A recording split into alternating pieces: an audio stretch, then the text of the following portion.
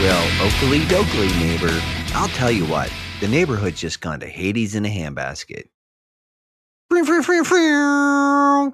Yes, yes. That was the weird air horn thing. Yeah, I apologize, but I don't really. That was supposed to be like Crazy Neighbors moving into next door to Ned Flanders, but I would be Ned Flanders' nightmare because he's like a fundamentalist. Sort of seems like a really nice guy, but I would destroy his strongholds. But yeah, this is the Backlog Breakdown. Welcome to another episode. I am Nate, joined by my friend and co-host Josh. Hey guys, how's it going? Hey guys, how's it going? Just moved in around the block here. And it's terrible. Got tattoos and piercings, and I'm sure the worst. The worst. Oh man.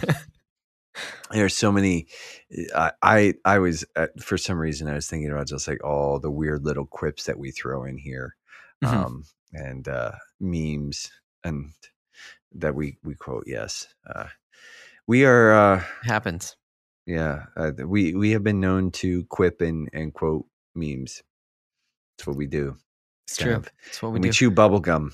We're all out of bubble gum, and that's how it do. That's how it do. But it do. Some people don't think it'd be like that, but it do. But it do. All right, so it's been 2 weeks since we talked last. It's been 2 weeks since I talked to you for real. Yeah. What you been up to over the past 2 weeks? Well, actually, 2 weeks ago, you said you were gonna start journaling. How's that been going? I did do some. So full disclosure, I did probably 3 or 4 really good entries in the sort of the journaling kind of thing.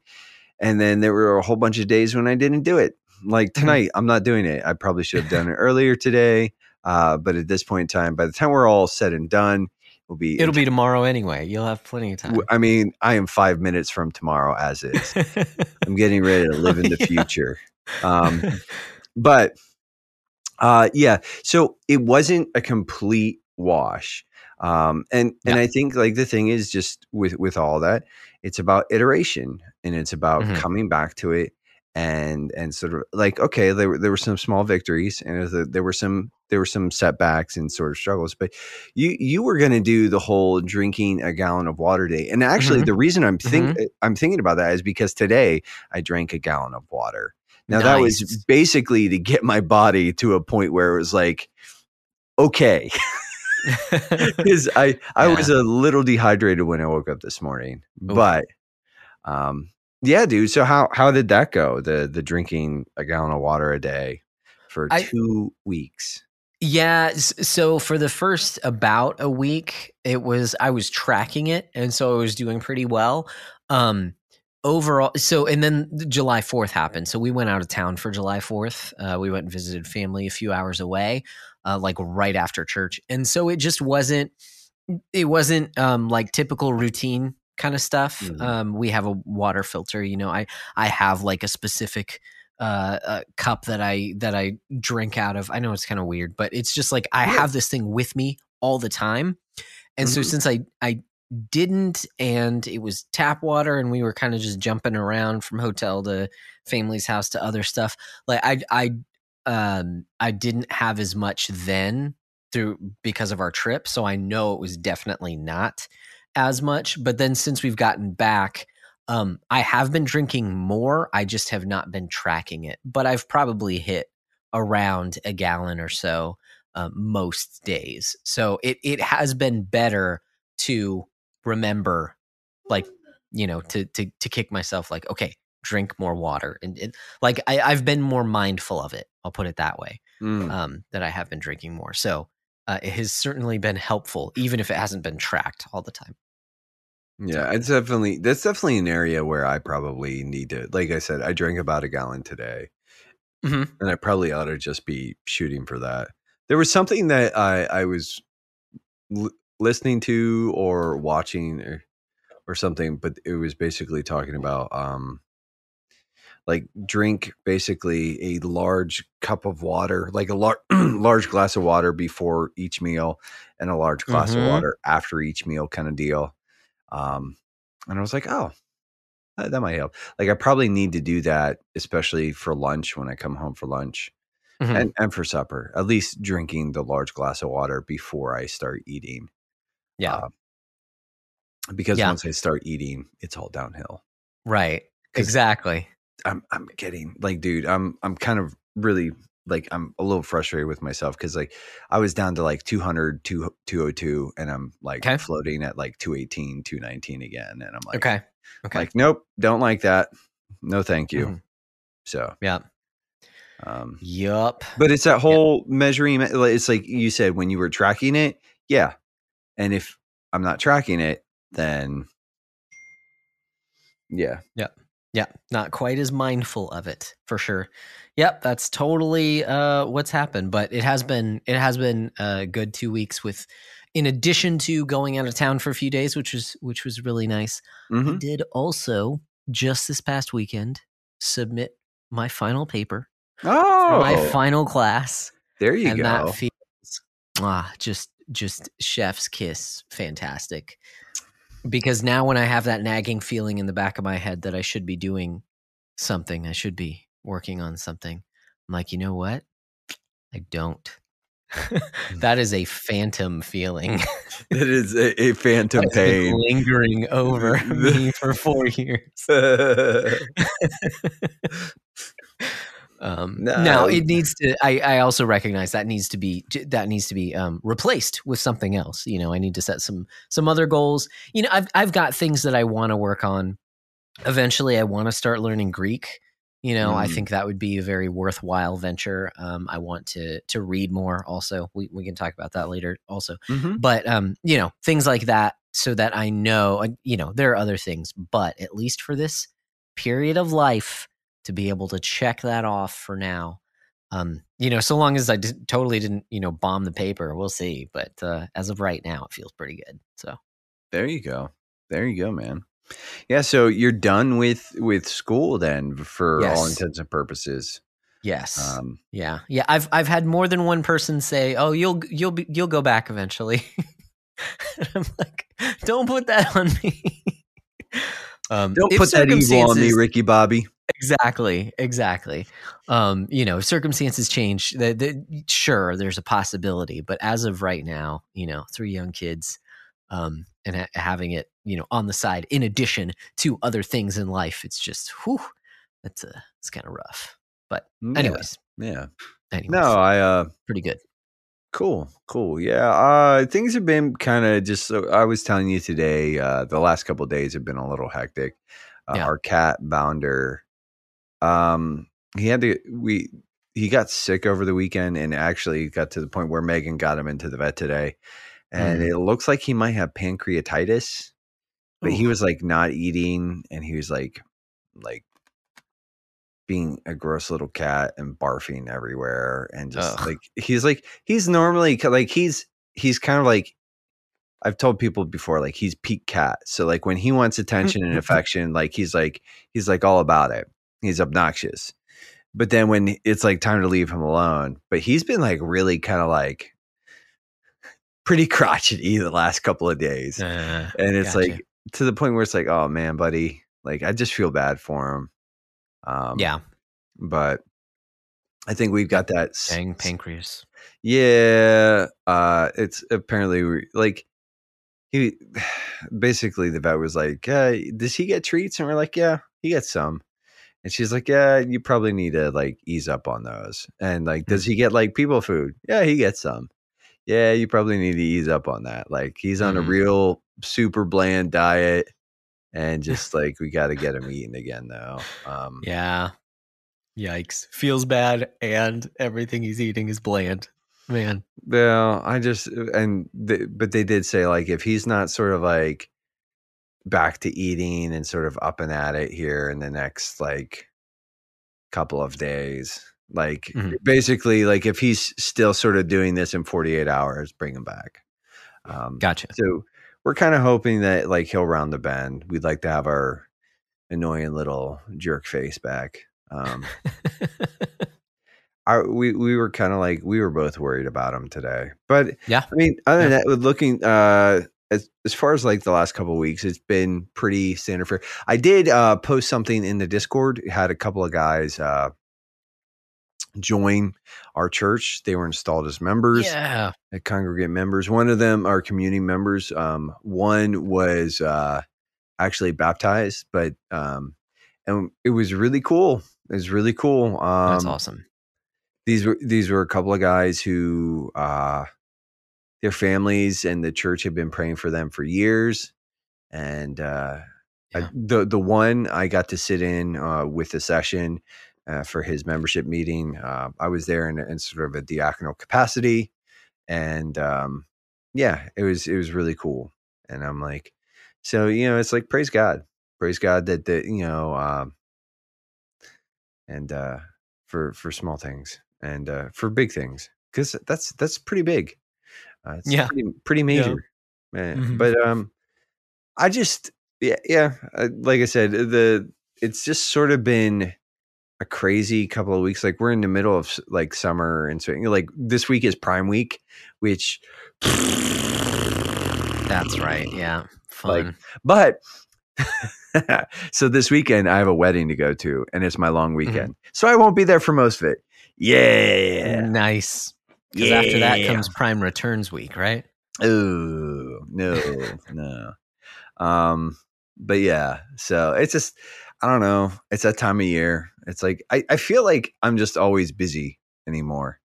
I was telling you earlier, it's like, I feel like I'm always working and I come home and I'm just like drained, and I really have to break some of that.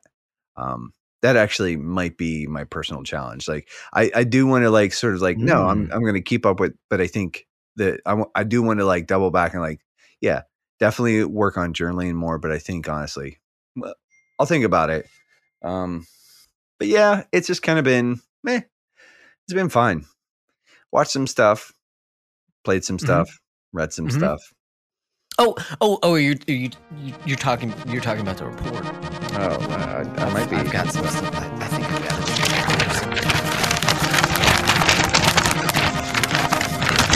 Welcome to the backlog report.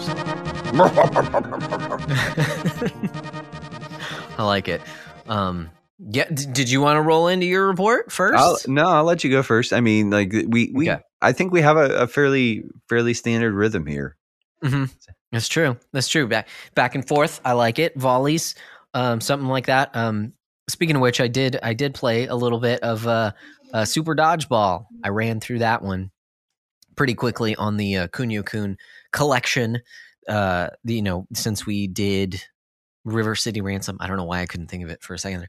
River City Ransom, I went back. I actually started up Renegade, the first one, and oh boy, I beat like one guy, and then I got beat down, and yeah, that game is rough. Do not recommend. It was just, I don't know if you've ever touched it before. 1 out of 10, do not recommend. Yeah, not. No, it's just like super difficult. It didn't feel good at all. It didn't have like the charm and the finesse and the polish of River City Ransom, which is a weird statement. I mean, for as charming as that game is, and as sort of as impressive as it is, it's like to be like, yes, this other game did not possess nearly that. Yeah. Anyways. Yeah. Maybe if I gave it some time to learn it a bit more, but it was just awkward. It was very awkward. So no, but did Super Dodgeball, and that was fun. If you run through it, beat all the different teams, you get the credit scroll. Super Dodgeball is a hoot, dude. I used to play it on my GBA all the time. Nice. Okay. Yeah. That's cool. So after finishing up Mega Man 11, did talk about that last week. I was, at the Wily stages there, and yes, they were tough, but they weren't too bad, because at that point in the game, you've already learned how to use some of the stuff at your disposal. The speed gear really comes in handy throughout the game once you start using that at really difficult sections. So you're talking about, those sections that are like the disappearing blocks. If you slow down time, you have a little bit more time to make those jumps, which is pretty cool. And the speed gear recharges, so you use it, but then it recharges, so you don't need to get, certain items or things like that in order for it to gain more. And there's some other things you can do in the game to make it easier, namely purchasing items. So you can purchase extra lives, you can purchase extra E-tanks, things like that. So you can kind of cheese the game a little bit to make it easier, because it is a tough game for sure. But if you use those different things, then it's not too bad, and you start to learn a little bit more too. There's definitely, that classic Mega Man. You kind of have to memorize the levels a little bit, so you're gonna die, come back and try it again, and so that comes in handy. But it was a great game. Might do a bite size on it. I don't know. We'll see. We've got some other bite size lined up, so maybe not. We'll figure that out. And then after those games, I decided to roll into Astral Chain on Switch for my game that I'm playing while I'm on the elliptical. And after some more fast paced games, the game we're talking about today, Hades, and then Mega Man 11. Super Dodgeball, not necessarily fast paced, but it's very pick up and play. Astral Chain starts off and it feels like you're playing a movie. So the first 2 hours of the game are very heavy with cutscenes and very much teaching you cutscene tutorial, and just oh my goodness, I'm not playing very much, and what I am playing is very basic because it's just a tutorial. Looks really cool, looks really flashy, but it's hard to pay attention to this while I'm on my elliptical. I need something faster paced. So it did not make the best first impression. But as I have played it more, I've been enjoying it more. Funny how that works. I've said that about a lot of games lately. But this one in particular, I wasn't sure that I was going to continue after the first hour or two. Well, and I think too, that's sort of so every once in a while we talk it's been a while, but I talk about the solid 60, right? And it's giving a game a fair shot. And sometimes that's 40 minutes. Sometimes it's 3 hours. And yeah, so I think sometimes you got to just I think because I played a little bit of Astral Chain and I can echo some of that. It's there's a part of it where it's I'm kind of into this. Yeah. But it's not hooky. I mean, I moved on to some other stuff and I will circle back around to it at some point in time. But yeah, I can kind of I'm surprised to hear you say that, because I think it's more me and my expectations than it was the game, because I was thinking platinum games, these action heavy games, and then you put it in and it is this cutscene. It felt to me like I need to be playing this docked. This does not feel like a handheld game where I'm not that I'm halfway paying attention. I am certainly still paying attention to it, but I'm moving my body at the same time. And so I can't concentrate like I can with you've got the speakers on, you've got the big screen, you're playing, there's just a different level of that that I take from that. And so it did feel like a game that you'd want to play kind of on a big screen. Now, so I'm not playing it in the optimal way is what I'm saying. So anyways, the more that I've played it, we don't have to go super, super deep into it, but the more that I've played it, the more that I have enjoyed it. Now it's feeling more like a very, very Platinum game. And it's funny because we've kind of given Platinum a lot of flack lately for some of their recent releases. I think this game is much more in line with something like Bayonetta, where I've played a bit of the game. I really like the game, but there's some big things that make me not want to play that game, namely the characters, and all the fan servicey stuff that happens in those games that this sucks because it's a good game. Outside, gameplay is very good. So all that is there in the game. Turning up the difficulty helps. Once you start learning all the different systems, it just takes a while. So there's a curve to it. Now I'm at a point where I'm really enjoying it. But there's a curve. That's kind of everything that I was going to say about the game. So yeah, I do enjoy it now. And in terms of watching stuff, not too much. Continued on the Orville. Really liking that show. Yesterday, as of this recording, Sunday, the 10th of July, was Ultraman Day, and so watched a bunch of Ultraman. Had a good time with that. Kids watched Ultraman too. As your youngest is prone to say, you watched a bunch of what? Appy-chan. Yes, she loves the Appy-chan. Well, I don't know if she loves it, but she recognizes it, and so it's super. I don't cute. know that video that you sent in the she seemed pretty transfixed. She was digging it. She was digging it. I was surprised. I was surprised she didn't immediately start staring at the phone. Yeah. So yeah, I have been watching things kind of here and there, but nothing too crazy. Props to digging the Orville. I really like that show. We don't have to go too deep into that because we have in other places. So, but that receives a high recommendation. And same with reading. I mean, there have been things that I've read, nothing that I super necessarily want to talk about. Just some stuff here and there. I listened to The Running Man by Stephen King, which that's a huge downer of a book, but pretty intense, but not bad, but whoa. Man, that's a thing. And then another book. I don't even know that I want to mention it. It's called The Subtle Art of Not Giving an F. Oh, I know that one.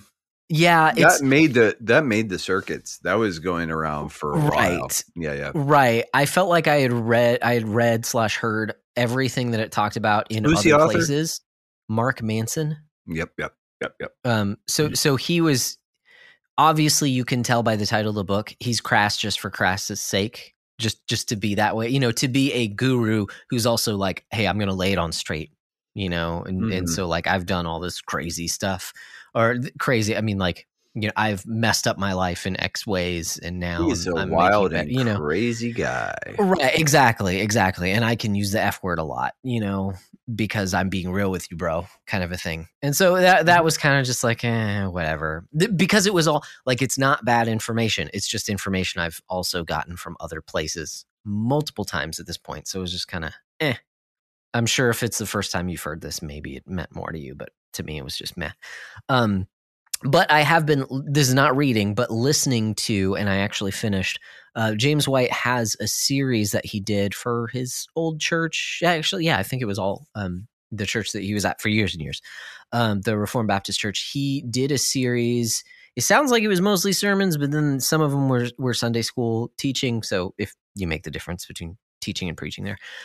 But he goes through the Old Testament holiness code, so the law of the Old Testament, basically, and talks about its relevance and what, because some of that stuff is really difficult to parse out. What is God actually saying through this? This is, they would have known what some of these things were talking about and why in some cases they were used. And so it was a really interesting series. I really enjoyed it. I would recommend it. It's on Sermon Audio. But the Holiness Code for Today, I think, is what the whole series was called. And listen through those, and that was good. It was good. It's pretty edifying. So, anyways, that's all the stuff that I have to report on that comes to mind. Not that comes to mind. That was on my report because I have my entire report here. Right in front of him. So, he read it verbatim. Definitely, yes, a teleprompter. Other people, but don't want to go into that. What about you? What do you have to report on? I get that reference.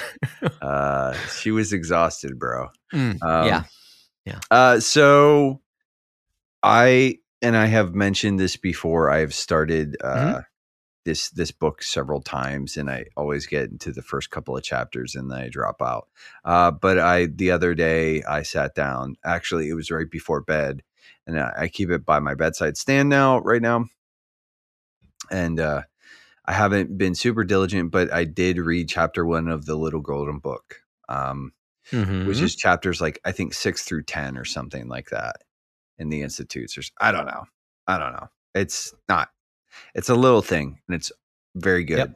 And that first chapter alone is just like so good. So I'm gonna go through that, Nice. and I'm going to I'm just sort of a little bit at a time. That's sort of as far as this reading goes. That's pretty much been it. I did start listening to Moby Dick. The Bookening Okay. is talking about Moby Dick, and I was like, I'll give it a listen. It's listening to it. I'm kind of like, maybe I actually need to read this, because I think the style of the prose doesn't necessarily lend itself to narration and being read to me. Because it's very verbose and almost like sort of like Dickensian, and just like there's a lot of words, and like not there's a lot of like, almost like flowery language, but I don't know. Yeah, when I listened to it a few years back, I believe it was 50 hours. Yeah, it is quite a tome. It's pretty large. So I'm looking forward to it. It's, I don't know. I don't know that I know the story, but I don't know that I've ever read Moby Dick before. So, Gotcha. It's like the great American novel, man. So, but as far as like watching stuff, I don't know. I finished up Spy Family, or Spy X Family, however you want to say that. Just kind of bopped around and floated around on a few different things. And then there's a show, or it's all on Crunchyroll, and it's based on a game, but The World Ends With You, the animation. I've been watching that one. I really like the visual style from that game. And this is actually a pretty faithful recreation of that. It's good. I'm enjoying, like, and it's pretty much just The World Ends With You, the original one. It's the storyline from that. It's just fleshed out. Very story driven game, so that makes sense. But that's good. Then maybe I should watch that before playing Neo, whenever I get around to Neo. Yeah, that's actually kind of what I'm thinking about it. Yeah, it's like it's a little bit of a refresher. It's interesting, and it's a pretty high quality. I've been listening to it dubbed, and watching and listening. So I'm enjoying that. As far as it's been pretty entertaining, and it's funny that you mentioned the Orville, because Megan and I have been watching that together. Which hey.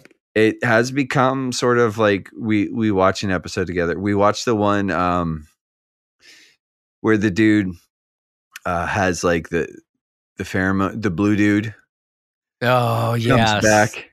Yes. That's a really awkward episode. Yeah. It made me a little uncomfortable. But that's all I'm going to say about that. As far as games, Rob Lowe, man. Yeah, dude. And that's, Megan was like, who is that? I was like, that's Rob Lowe. I was like, I could tell within like a minute of looking at him.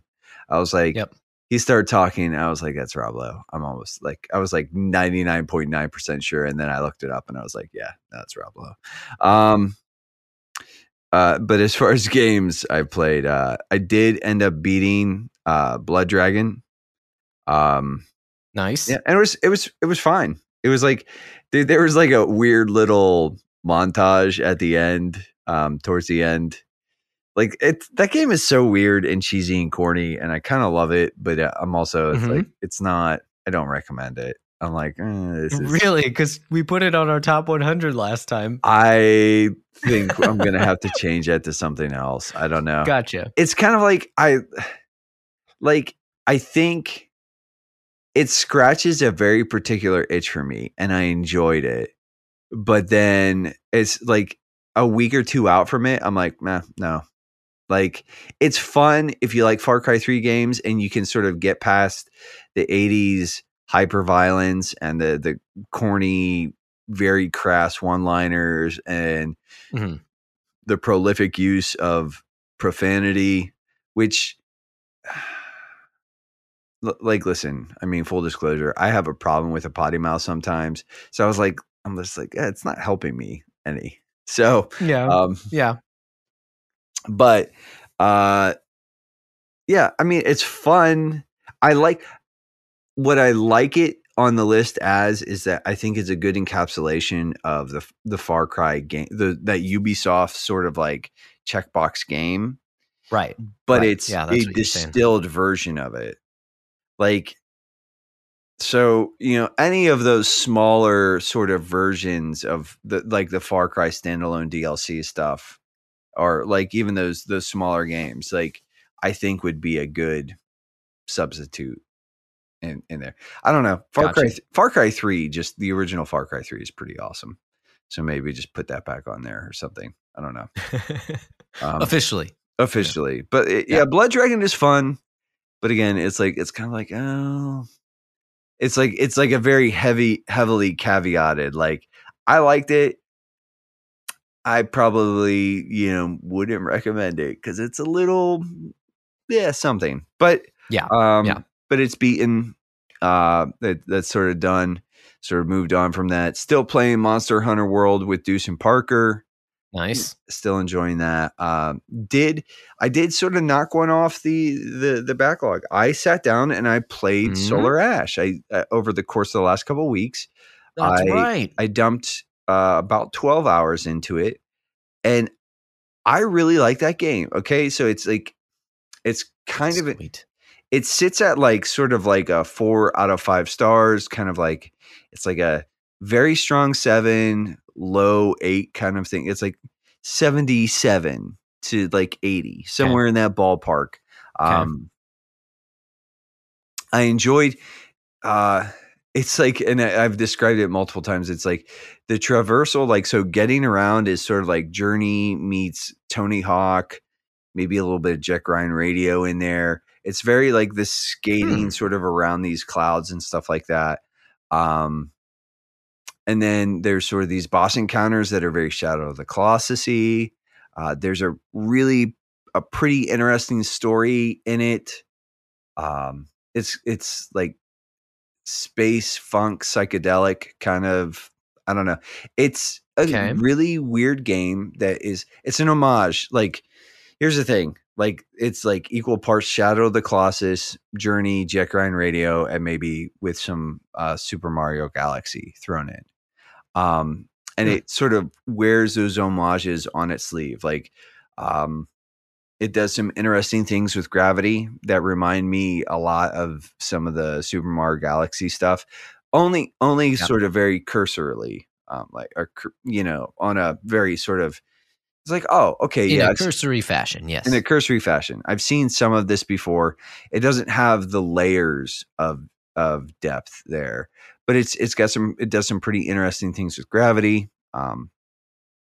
It's got decent, it's a good gameplay loop. I mean, the basic loop is sort of like you sort of go through and you do these like little puzzle node kind of things and you do like a set number of them per level or per map in order to unlock the boss. And then the boss is sort of a Shadow of the Colossus sort of sequency kind of thing.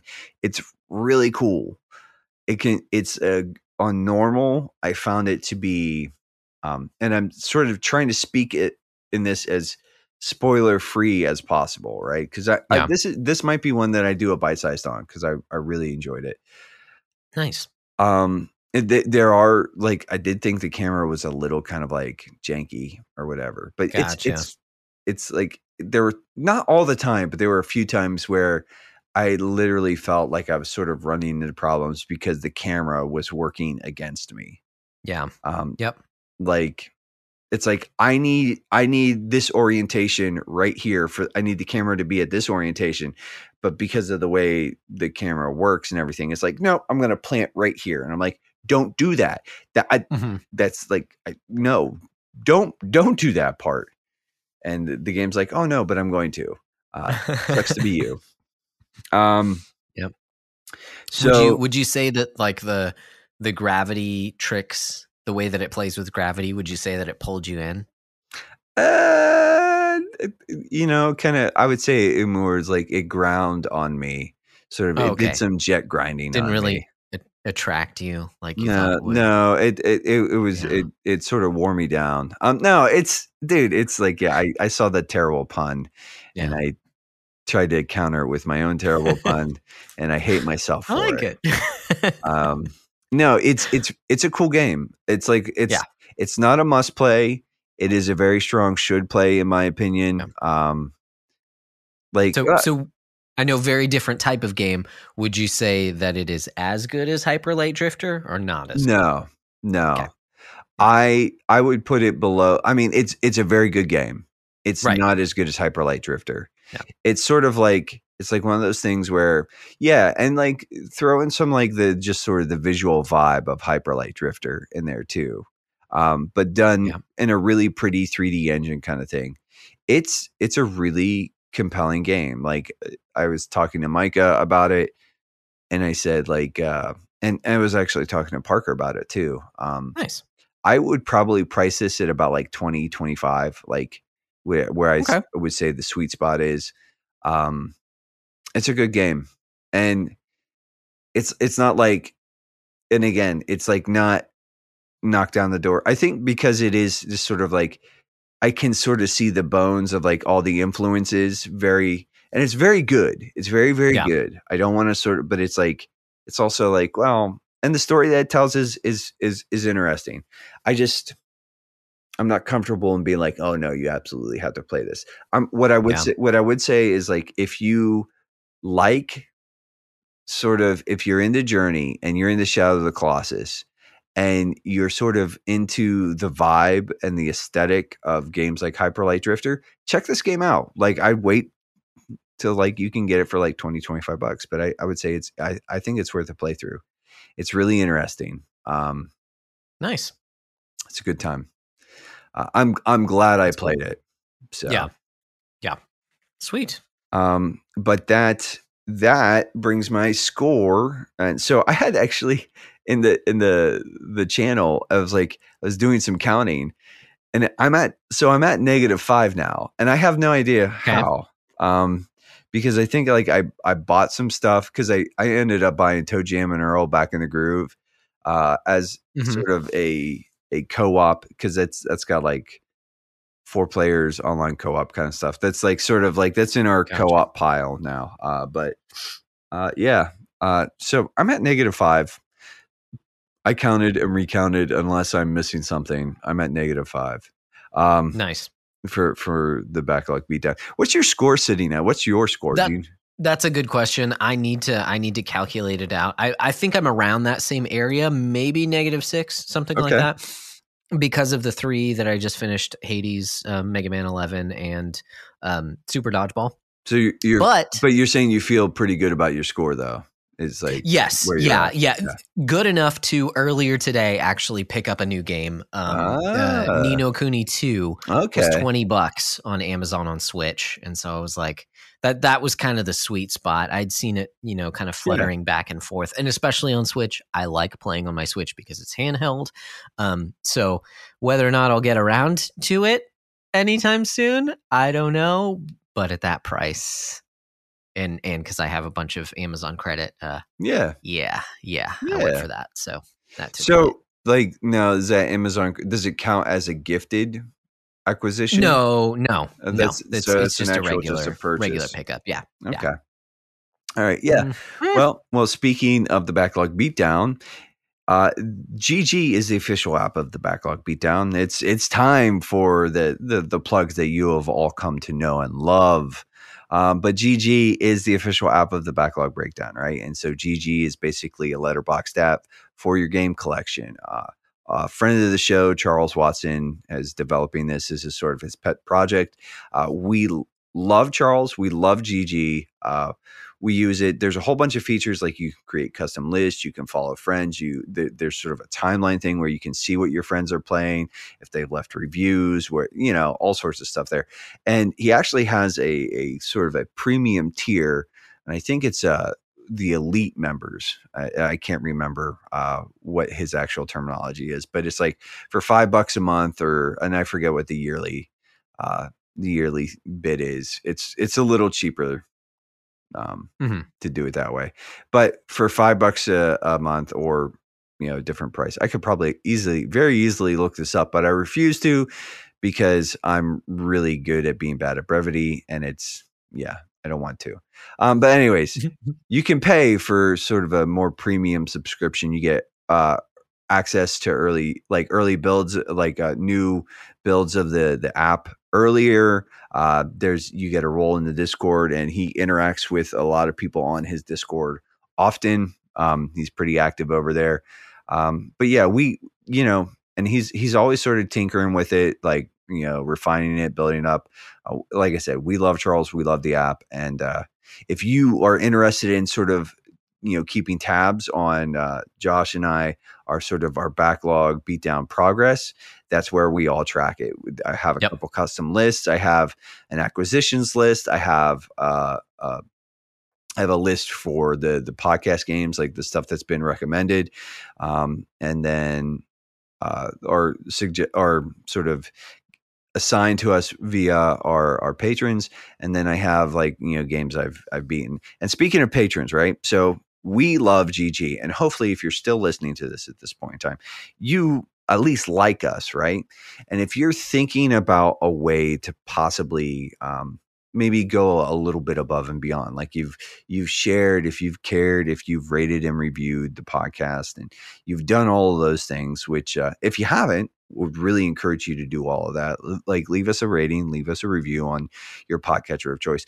But if you're looking for a way to sort of go a little bit above and beyond, we do have a Patreon, right? And so over in the Patreon, we usually record this pretty late anyways, but we got even to a later start because we spent a little over an hour sort of talking about a whole bunch of other stuff. There was there was a whole bunch of stuff in there. I dissed Ayn Rand. We talked about just sort of the state of the young restless reform dudes on Facebook and just doom scrolling. And then what else did we talk about in it? This one, just oh man, so much. Candy Box 2. Oh, Candy Box 2. Yeah, we talked about a ton of stuff. But it's a little bit of behind the scenes. It's a little bit more sort of just future episodes. Yeah, future episodes. So it's just kind of a little bit more access to us. If that's something you're interested in, that's available. There's a video version of each one of these podcasts. There's early access to all the podcasts that's exclusively available to the patrons. And there's no sub fee. We just kind of look at it as a tip jar, and we want you to know that's available to you if you do feel like doing that. So in other things that we like and that we think that you should like, or that we hope you like, or whatever, we are members of the Playwell Network alongside Wesley Ray, the Henshin Dad himself, and Paul, the artist currently known as the Techno Funk Boy Lytle, right? Mm-hmm. Those are our friends. Those are our buddies. We like what they do. We like the way that they approach media, and they have some podcasts that we have partnered with. And we would really recommend that you check out their material. We love those guys. We love what they do. And we really think that you might appreciate it as well. So all that being said, here's a word from one of them. Hey there, I'm Wes, and I run the Henshin Dad podcast. If you don't know what that is, well, it's a one-man show where I talk about all the things that you need to know about the tokusatsu genre from Japan. If you've seen shows like Power Rangers and Ultraman, then you've seen tokusatsu, and I just happen to think those types of shows are pretty cool. So come on over and take a listen as I discuss all the current and retro happenings in the genre. You can find it over at anchor.fm/Henshin Dad. I'll see you there, and don't forget, Henshin a go-go, baby! And we are back. So, episode of the show, right? And I alluded to it earlier, and if you caught that terrible Ned Flanders impression with reference to one of my favorite games from last year, and I think one of Josh's... He's really enjoyed his experience with it just recently. Hades, developed and published. Oh yeah, that one. Yeah. Hades. Yeah. Oh, did you mean Super Candy Box 2 or whatever it is? Yeah, well, that wasn't last year. I was trying to think of like a terrible game that was released last year, but nothing's coming to mind. Nothing. So Nothing. you just didn't. Yeah, Final Fantasy Citizen of Origin or whatever came out this year. So Ooh, actually, I've heard the co-op on that is pretty good. Yeah, I've heard it. I've heard it's fun. I'm just like trying to, I'm trying to throw shade at something. That's Nothing's coming up. That's like I look at that and that's like a $20 purchase for me. Mm-hmm. No, Garfield Kart. I thought that's what we were talking about today. Garfield Kart. That's a masterpiece, Chef Kiss. You know what's and I know that we're sort of like and again we're just sort of this is what we do because we're really good at being bad at brevity. But it's funny you mentioned Ni no Kuni 2, and then I just talked about we were just talking about Strangers of Paradise, Final Fantasy Origin, blah blah blah blah. I was like, $20 is a good price for this. And then I just said for a 12-hour sort of indie darling of a game. Yeah, $20 is a good price for that. And I think that's sort of to me, and it's not to say that Ni no Kuni 2 isn't worth more than that, right? It's like at this point in time, the game's several years old, but it's like I'm sort of like putting them all in the same category. And I'm like, one of these things is not like the other. It just that sort of popped into my head and made me laugh. Speaking of $20, I think Hades actually you can pick that up for like $20. Yeah. Or something in that ballpark. Maybe it might be 25 and then it gets discounted to 20 fairly regularly. I know I picked it up at 20 because I picked it up physically at 20 and that was like magical because I did not think it would go down to that price. It's just funny that a game of that caliber and then it's like, and then I'm like, Strangers of Paradise, Final Fantasy Origin. Yeah, $20. It's like, it's just, there's, again, one of these things is not like the other. But going back to Hades, right? Love this game. It was developed, and we're just sort of back at the baseball card here right now. Developed and published by Supergiant Games. Pretty much love everything that they've done. Had a pretty interesting conversation with Micah about that. Oh yeah, actually, and I'm going to out him a little bit. Dirty little secret. Micah's favorite Supergiant game is Pyre. Wow. Yeah, he told me that, and I almost laughed at him out loud. Not really. I have nothing but the utmost respect and appreciation. So has he played Hades? Yeah, I think so. Okay, I think so. Okay. But he really like, and I was like, dude, what is it? He was just like, we talked about it. Anyways. Maybe Micah, you could record a bite-sized defending your choice of games here. You're completely arbitrary. We're gonna put the ball in your court, Micah. Why you like Pyre so much? Why you like Pyre so much? Anyways, but yeah, I was like, he told me that. I was like, what? I was like, are you messing with me? And he was being totally serious. It is available. So Hades, again, published and developed and published by Supergiant Games, which I thought was cool that they self-published. You know, and there's some interesting stuff like you guys can sort of dig around. They apparently developed this with like little to no crunch, which I know crunch is like the big bad boogeyman word in the industry right now. But they had a very sustainable development process. It was in early access for, I think, a year or two. I can't remember. But yeah, I'm pretty sure it was a while. Yeah, it was a while. And I think it really shows in sort of the balancing and everything. Yeah. But we will get around to that here in a little bit. You can buy this pretty much on anything you can game on, with the exception of a phone. It's available on Mac OS for Windows, Switch, PS4 and PS5, Xbox One, and Xbox Series S and X. So all the major consoles and PCs. And it's released originally for the Mac OS, Windows, and the Switch on September 17th, 2020. And I bought it then. So I originally bought it while it was still in early access for PC on this laptop. Okay.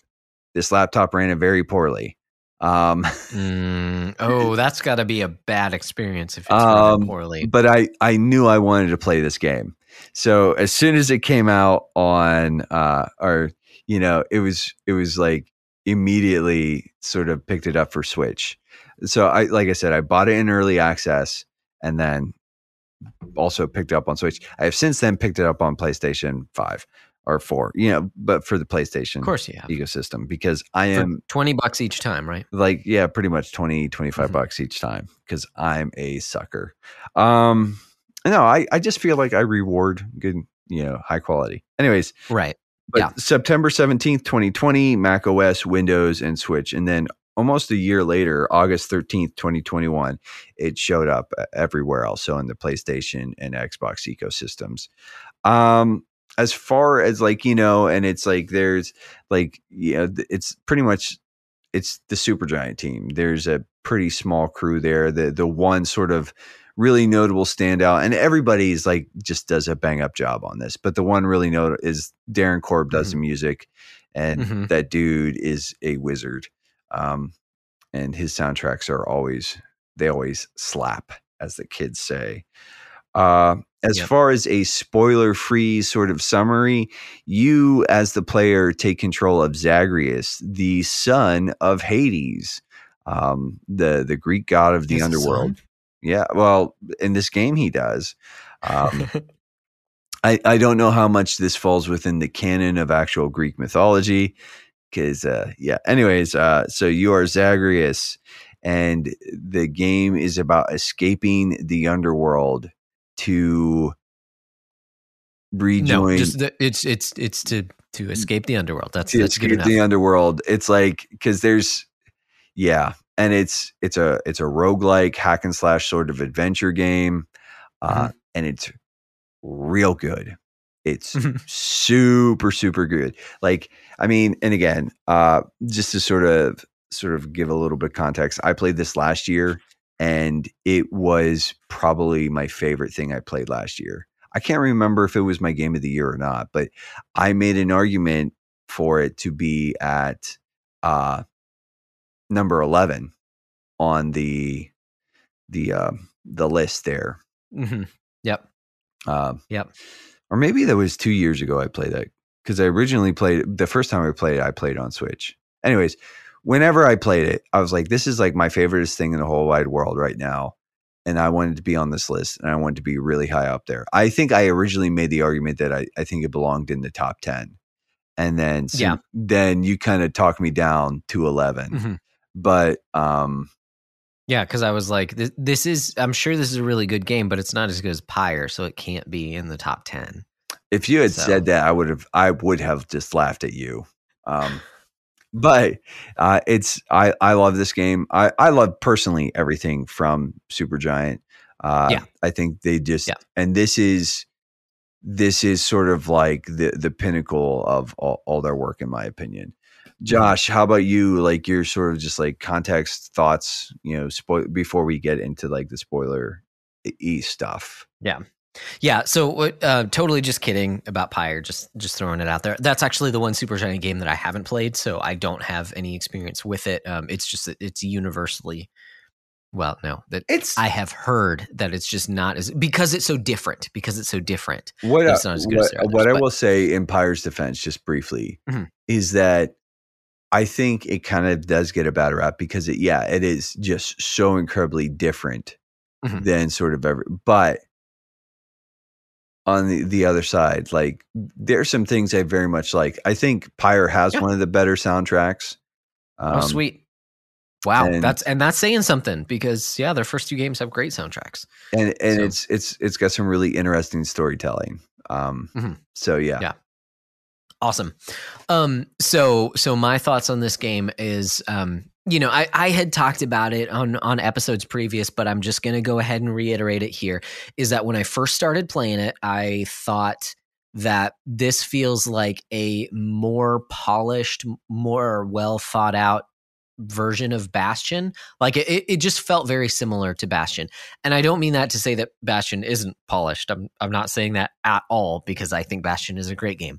But it did feel similar, just in the way traversal in general. It felt very similar. It's got that sort of top-down isometric-ish sort of camera angle. So yeah. And it feels very like hack and slashy, like Bastion, if that makes sense, kind of first starting out. And so what I was not immediately, because I went in with high expectations. My co-host was talking about top 10 games of all time. And so I don't want to say that I was disappointed. I was maybe a little underwhelmed at first, just because I'm like, oh yeah, this is good. It's fun. I'm enjoying it. I don't get where, and granted, you first start off, you don't know what's going on. That's also why I kind of stopped Nate too, is because this game intentionally doesn't give you any of the story beats until you continue playing through it. So we don't want to get into any kind of like spoilery stuff there. So it is very much an enigma when you first start playing it, and you have to continue to play it. And that goes into the whole roguelike way that the game plays. The gameplay is roguelike. You have to die, start over, kind of a thing to understand things. And so the story plays into that as well, that it is very much, it knows that you're going to die, and it doesn't feel like you're progressing. And so it progresses in other ways, namely with story and character interactions and stuff like that. So yes, I do think the more that I played it, the more that I enjoyed it, the more that I saw the depth to this game. And while I wanted to just brute force it, especially at first, you come up against enemies that you cannot just brute force. You need to start understanding more of how you can play the game, how you can use its systems, how you can kind of build on things in order to build on your different boons and things like that, and your different runs, because runs can feel very different. You can try and make things the same, but because it's a roguelike, you get different items each time. And so you get RNG plays a bit of it. They strike such a balance. Okay, yeah, I should stop rambling since this is just first impressions. Well, I will say this. I'm amazed at how balanced everything is in this game, to where you can have, yes, you can have bad runs, but more often than not, you can salvage a lot of what you do and or be very precise in the things that you choose.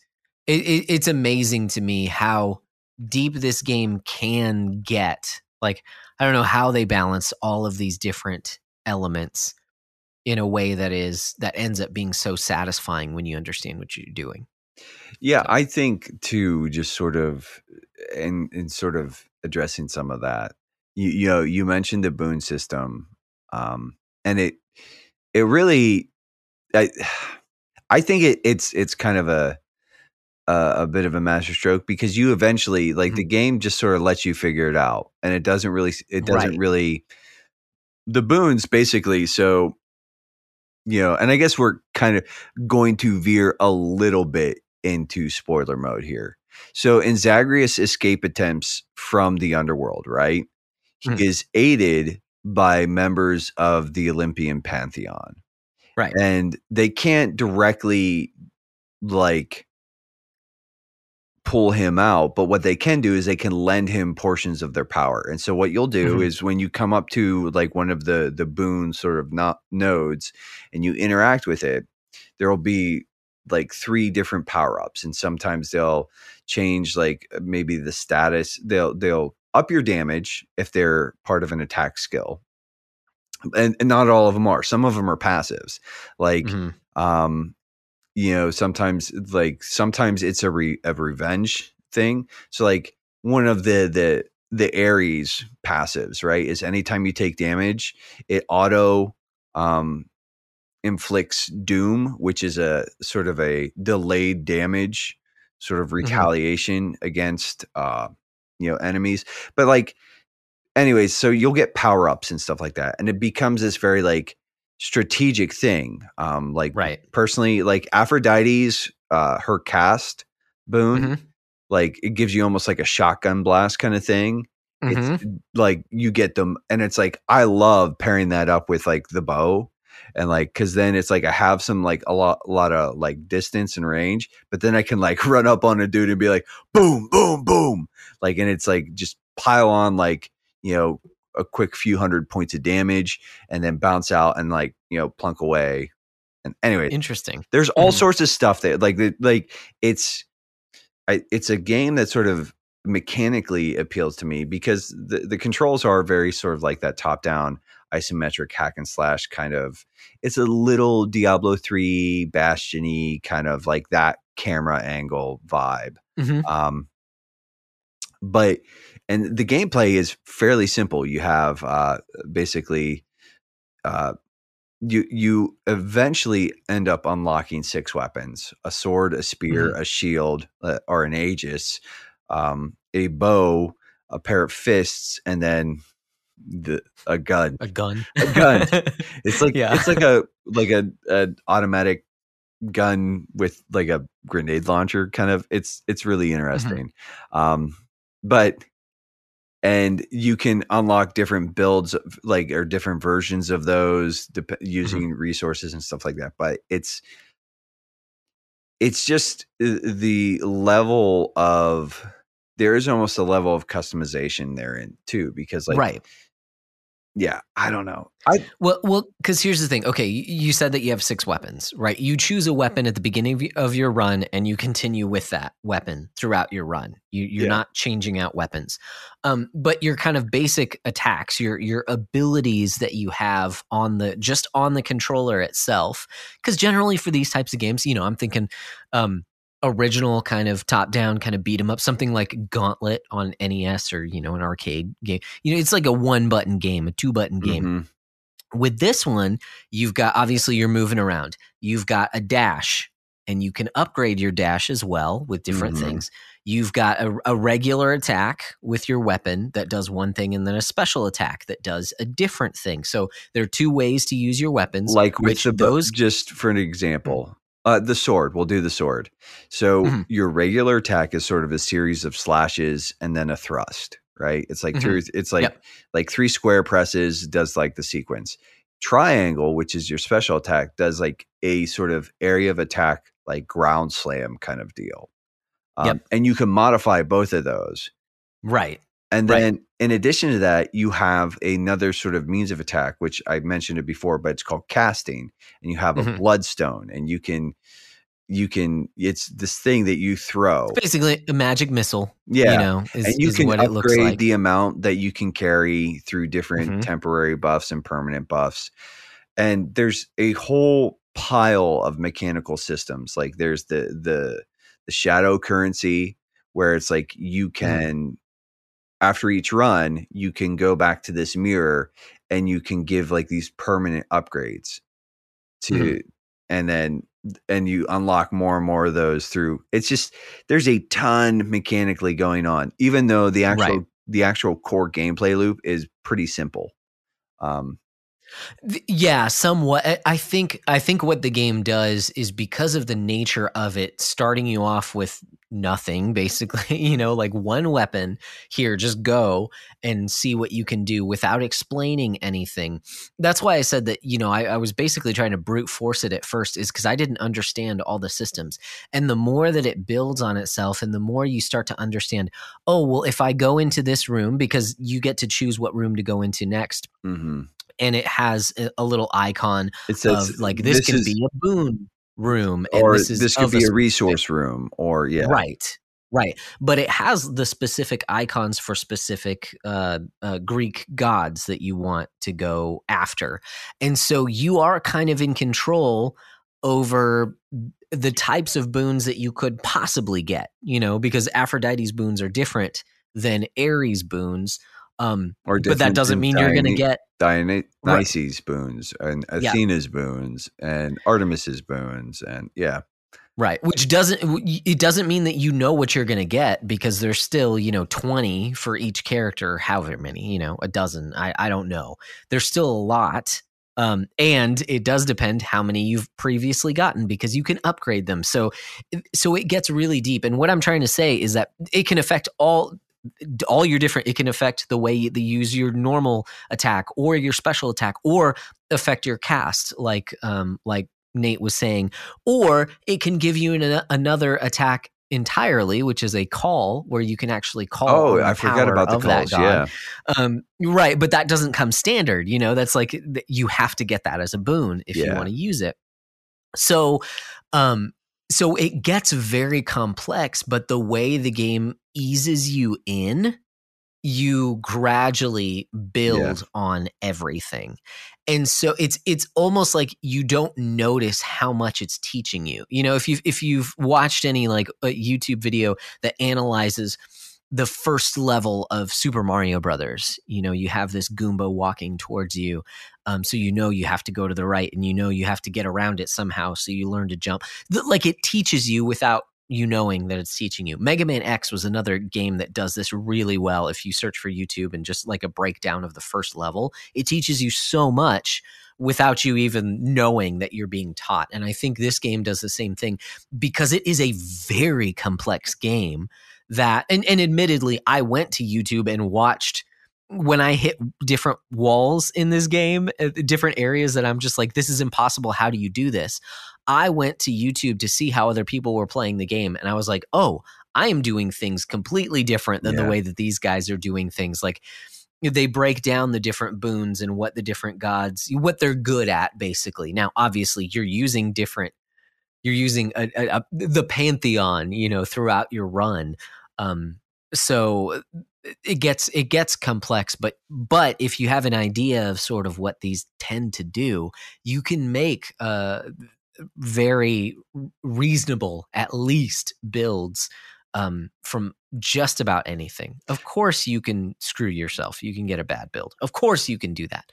But more often than not, I do think you can salvage it, which is amazing because there's so much that you can do, that there's the potential to do.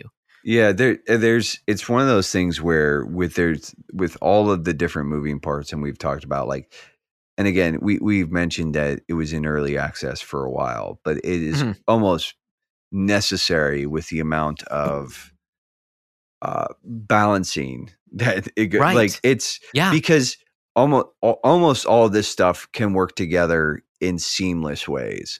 Like there are some pairings that are probably better, and you know, for whatever you're sort of going after. Like I'll just like sort of be upfront. Like the three sort of deities that I would prioritize is well, actually I'd make it 4, because Athena, like her dodge, like like deflect is killer. Deflect is like a game changer, and if you can get that on your dodge, you will. There are certain rooms where like it's like almost turns into bullet hells, and it just you're able to just like completely turn the tides on that. I like Dionysus. His like, because that's that poison damage over time, kind of like it's his status effect is called hungover. Right. And actually, he changes his cast. You lob like the hazy grenade things, which slows him down and stuns him, and all that other stuff. But yeah, and then I really like Artemis, because like her if I can't, I like her cast because it lets you shoot out a homing arrow, and it actually gives each one of it actually ups your critical damage, and it gives your cast. I like all of her stuff as just far as like she's probably the most utilitarian in that you can with the sense that you can get just like she ups your damage, but then she also ups your critical chance and your critical damage. So it's like I'm just like there we go. Like more damage output is always a good thing. And then I was a big fan of Aphrodite. Like weakness. Like weakness is her standard sort of like status effect. But then, like I said, you throw her, if you can get her cast, it's almost like a shotgun blast. Yes. It does the most upfront damage. Yeah. Sorry, you keep saying cast, and in my head, I'm hearing call. I really like her call. Her call is pretty good. I did not like her cast because I relied on the cast a lot to do range damage a lot of the time. So I would not. I did like Athena's cast a lot because it deflects off the cast. Oh, that one's pretty good cool too. Yeah. Athena deflects. Dionysus does primarily sort of like damage over time. Like it's sort of like a poison kind of. Artemis it was like upping your crit chance. And then Aphrodite inflicts weakness, which is a debuff. And then charm, like she does like a charm thing too, I think. Right. Which by the time, I didn't care, but I liked her call a lot because it's like a single shot that could be super powerful if you if you charged it all the way up. Yeah, it's mechanically, it's just got a lot going on. And then like once you started, like the gameplay loop is just so satisfying. Like I was telling Josh before we started recording, I sat down last night. I was like, I'll play this for like an hour or two. Just to sort of like blow some of the cowboys out. It was like 3 or 4 hours later. I was like, and it's like just you get sucked into that run after run after run after run. But I think, I think it's time to just maybe talk a little bit about the story. And here's the part, guys, where it's like, we're going to get into like heavy spoiler territory here. So if you haven't played the game yet and you're at all interested, stop listening. Because honestly, I think that Hades is some of the best storytelling in a way that Supergiant has done. And I think not overall, but that Supergiant has done. I think it's a really interesting story, but the way that they deliver the story is, I think, a bit of a master's class too. I love so the general premise, and again, last final call. Please, if you have not played the game yet and you intend to at any point in time, stop listening. Yep. Both of us give it, if you haven't heard already, both of us give it very high recommendations. Clearly, Nate likes it a bit more than I did, but I still really enjoyed the game. I think of it very highly. We said this a couple weeks ago, is that I do think the game is a masterclass, like a top tier indie game. Like it's crazy. Everything, I've been talking about the complexity of the game. To have this come from an indie studio is crazy. yeah. Just not even to mention like the actual like visual polish and everything as well. It's a very pretty game too. Yes.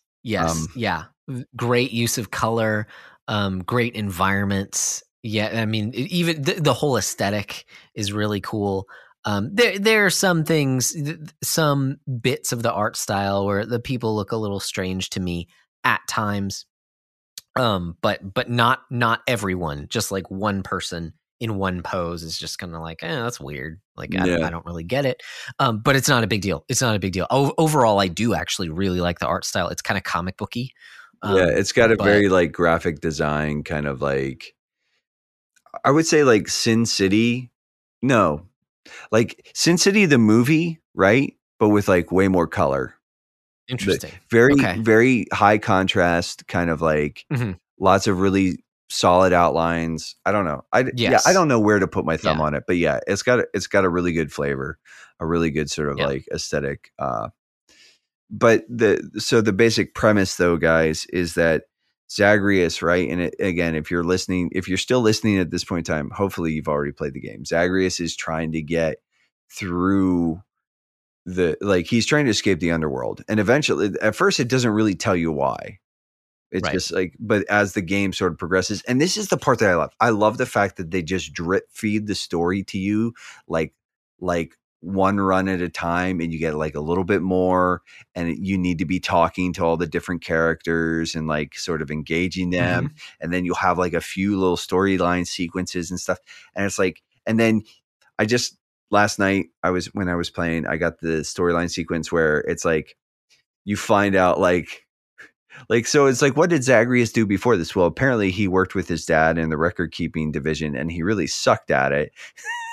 So his dad fired him, and then he was just sort of a layabout for a while. But then that opens up that room in the house of the underworld. But it's that sort of drip feed, and like finding out like earlier on, you find out that letter of like Hades from Persephone, and she's writing, and it's like, I just loved it. I love the story. I love the fact that like every run, there's like a little bit more something there.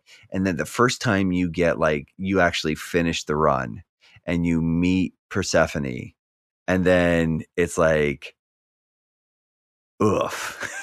Like the way, the way that he's like, you get all the, like, you beat Hades for the first time. Like you're just like, oh, like you beat all the D-bags. Like, dude, Theseus can suck farts. Like he's such a punk. He's such a punk. One, he is like, that fight's really hard because you have to fight him and the bull, Asterius, the bull of Minos, at the same time. But then, like, he likes to run his mouth, and I don't appreciate it. He's very self-righteous while hiding behind a minotaur, and a huge shield. Yeah. So he, you little turd. And on top of that, he, like, that was probably the biggest skill challenge. Like that fight had me going to YouTube, because I'm like, how the heck are you supposed to do this? I'm like not getting anywhere after multiple runs. And then I learned, we're in the spoiler section, right? We're in the spoiler section. Yeah, we are fight them one at a time. Deeply in spoiler territory. Mm-hmm. So if you can do that, it becomes a lot easier. Mm-hmm. You're still, it's on the ropes tough. A little bit. You still have to pay attention to what both of them are doing, but. And I think what I love too about this is like the gradual progression. So like you unlock more abilities from each weapon, you unlock, the different forms from each weapon, you invest in the mirror and you sort of build that out. And then you can, like, if there's a certain deity that you really prefer, because what I've noticed is it's sort of throughout the course of a run, it exposes you to like 4 different deities. And those are the 4, like, and once you hit like those 4, or maybe like, and sometimes I wouldn't really, but Hermes also get thrown into the mix. But it's like, once you hit like those 4 or 5 or whatever, it's like, you're pretty much locked into them. And so. Yeah.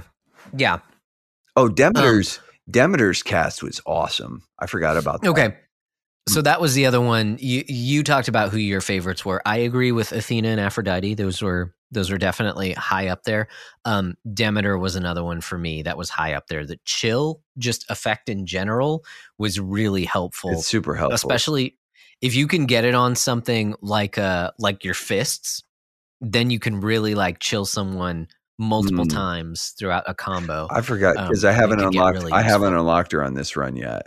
And she was, I mean, dude, they're all fairly useful. Like, man. Right.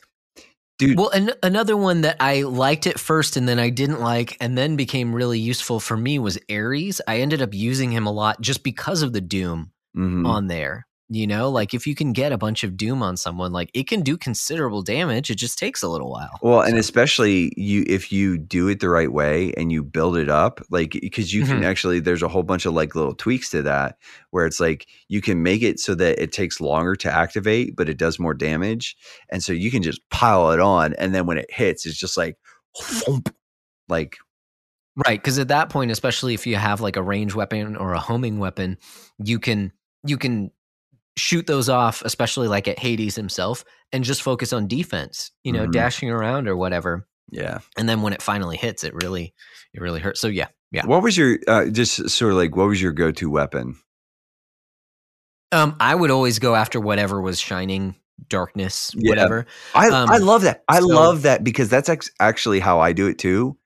And it's like, I love the fact that like, there's that little like swirly dark thing. And if you take the weapon, you get like that 5% increase on like darkness earned that run. I love it. Yeah. Because it's like, it gives you an incentive forces you to play. Learn. Yeah. Because I really did not like the ranged weapons at first. So you're asking my go-to. I didn't have a go-to. My favorite was the spear. Yeah. I thought awesome because that had a nice range to it while still being very powerful. There were some, it's funny because a bunch of the stuff that I was watching on YouTube was saying like the shield was probably the best for early on in the game. If you're not very good, you can just kind of hide behind your shield. And I understand that in theory, but I never used it that way. Like I forgot that the shield would actually block in the heat of battle. And so like I sucked with the shield. Dude, pairing the shield with Neptune is Okay. always a hoot, and you can do that bull rush, and then you just fling dudes into the wall, and so like they take damage from your hit, but then they take damage against the wall, and actually you can actually take a passive that ups the damage that they receive when they get knocked into a barrier by like 350%. So I remember there was a run, and it wasn't, but I remember some of my runs, it was like, oh, okay, and I would just like bull rush like into a crowd of dudes, send them flying, and like most of them, like they would just evaporate. It's fantastic. Nice. There was one run where I had the spear, and I don't remember everything I got. But you know, the special, you throw the spear, and I got a boon that made it so that the spear hit multiple enemies. So it was like homing; it would bounce from enemy to enemy before it came back to me. On top of that, I think I had like a 400% damage bonus on my special. So it was really powerful, and it was ranged, and it would like home in on the enemies. So I just had like a dodge deflect, right? Yeah, deflect. Yeah. And so I just throw it and dash around, you know, to make sure no one's hitting me, and get it back and continue throwing it. And it was like, it broke a good amount of the levels. I don't know if I actually finished it with that run or not, but it was crazy, because I'm like, I'm barely doing anything, but this is awesome. Yeah, and it's like when you it was like one of those runs that was just like perfect. You know, those are so much fun too, and it's like to just like chew up the game at that point in time and just be like tear through. So, like what I was just like ranting about the story and stuff. About the story, yes. What did you think about it?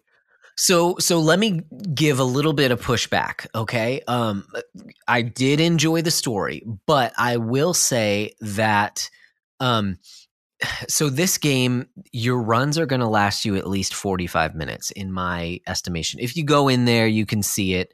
It'll tell you, and you know, if you unlocked the area there, that you can see your previous runs, and they, for me, ran between 30 and 45-ish at the higher end. But that doesn't count some of the things that you do, prepping and all that stuff. So for me, it was like 45 minutes a run, and I don't have a lot of sit down game time. Yeah. So it was pretty much like one run, maybe 1.5 if I had it, you know, paused or whatever per from the evening previous time. Or whatever. Yeah. Right. Exactly. Of course, per session. Yes. So while I did enjoy the way that you get story from interacting with the characters, I did enjoy that. There was it I don't want to say it killed the pace, but when you finish your run and you start over, there's like 6 people to talk to before you start another run. And that felt like it took a considerable amount of time. So I found myself kind of like reading through it really fast just to get to the next one, you know, to progress conversations without paying as much attention. So what I'll say is, I do think it was effective. You know, maybe it was just something about me, and I don't know how to fix that outside of like throwing them throughout the game in different rooms, but that wouldn't make sense. Yeah. That they be wandering around in Hades. So narratively, I mean, outside of like the actual events per like level, hall, like well, you have what is it? The dude pushing right? Like, is it Sisyphus? Yes, there you go. Yeah, Sisyphus, and then you have the dry Heraclitus or something. I don't. Oh, in the Elysium Fields, yeah, right. And then you have the Dryad. And you have like the Thanatos, Eurydice, yeah, and then you have the Thanatos. I always like the Thanatos stages, because it's like, if I was like really struggling and like Thanatos pops up, and I'm like, I'm not even trying to compete with you, bro. You just kill them all. Okay. Oh, I never thought about that, because different builds, like sometimes you would wipe the floor. Like no question, like you could kill. But then other builds were ones that like you took time to beat your enemies. It wasn't a very quick defeat. There's a bonus for beating him, but it's like, I didn't care. Like sometimes it's just like, because like the thing is like, yes, it's it's very easy to get into the like, it's all about like collecting the resource. Like I do treasure troves and stuff like that sometimes, but it's like at the same time, I just love I don't know. I love the fact that like there's that constant evaluation of like there's that constant risk reward thing, and like yeah, I don't know. Yeah.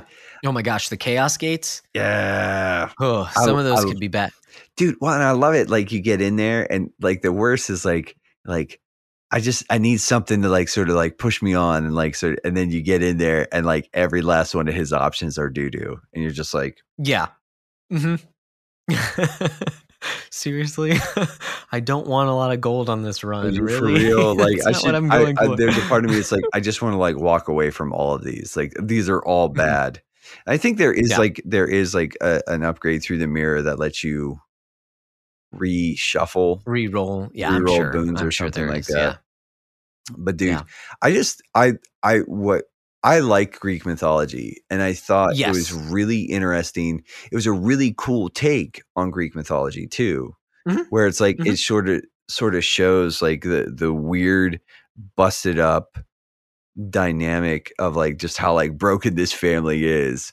Like, and then just I don't know, but they still sort of care for each other, and it's like, but then Hades sort of has his grudge, and he's kind of mad about a whole bunch of stuff, but it's also like he can't really leave the underworld because he's and then I don't know. I always like the myth of Hades and Persephone. That's probably one of my favorite stories. Like there's that, I can't remember the name of there's that one independent comic that I've been reading and sort of keeping up with. That's a retelling of the Hades and Persephone. Oh wow, myth. That's cool. Myth. And I was like, if they had a kid, Zagreus, and like what that would be like. I don't know. I just and I like the fact that I get the pet Cerberus, three-headed best boy. Yes, he's the best, the goodest doggo. I don't know. I loved it. I agree. And again, I hate that. I really hope that I don't sound is tough though. It's like, and especially when the game to like sort of see all the story requires you to like do 10 runs. It's like, that's that can be and it does give you some progression. I think that's another one of the upsides to the way that it does things is like most of the time you can get, like actual mechanical progression, purchase another upgrade or something like that every run, most of the time. But at the very least, you do get some character progression, which is how this game tells its story. It is very character driven. I mean, it's entirely character driven because that's where you're getting these stories from, is the interactions with different people. And you're kind of, for a lot of the stories, you're like this third party. Sometimes it's second party, it's a bit closer. But something like Orpheus and Eurydice, you're kind of like the messenger boy between them two, but Zagreus's character comes out as well in like his replies and the way he talks to Orpheus and things like that, like goads him on. One of my favorite sort of like Orpheus Zagreus moments is where Zagreus just like, Orpheus is like sort of asking questions and Zag's just like, oh yeah, well, didn't you know that I'm actually like, he like basically feeds him a line of bull about how like he's like a shard of Dionysus's soul or something like that. And then like Orpheus composes a song that is basically like tells like the story of Zagreus. And it's like, but then he uses that as the source material. And I just thought, I was like, it was a hoot, made me laugh. Yeah. So there are things like that. Zag's like a bit of a sarcastic jag off, and I punk. I kind of love it for sure. I kind of love it. Right. Yes, it's endearing, even if he can, you wouldn't necessarily like him in real life. Oh no, But a lot of other people are punks to him I too. think I would like him. You think so? I think I would be like, I mean, I'd be like, yo, you're a pretentious butthead, but I'm kind of like, you're cool, man. Like, let's hang. Yeah, like we're bros. Like, yeah, nah. I think the cast is pretty good too. But you were saying something. I keep interrupting you. Yeah, I agree. Where was I going with it? Because I was talking about characters and things like. Oh, so again, big spoiler. We're already in spoiler territory. I would say if I were to nitpick something, because this is such a character-driven game, and I do enjoy the overall story. I do like hearing about the conflict, and what's really going on. Which it tells a very ironically human story about the flaws of family dynamics and things like that, which is good and very relatable in a lot of different ways. But I do think character wise, Hades gets the short end of the stick. That kind of when everything kind of comes out, you've beaten the game, he kind of he's way more, he kind of has to grovel.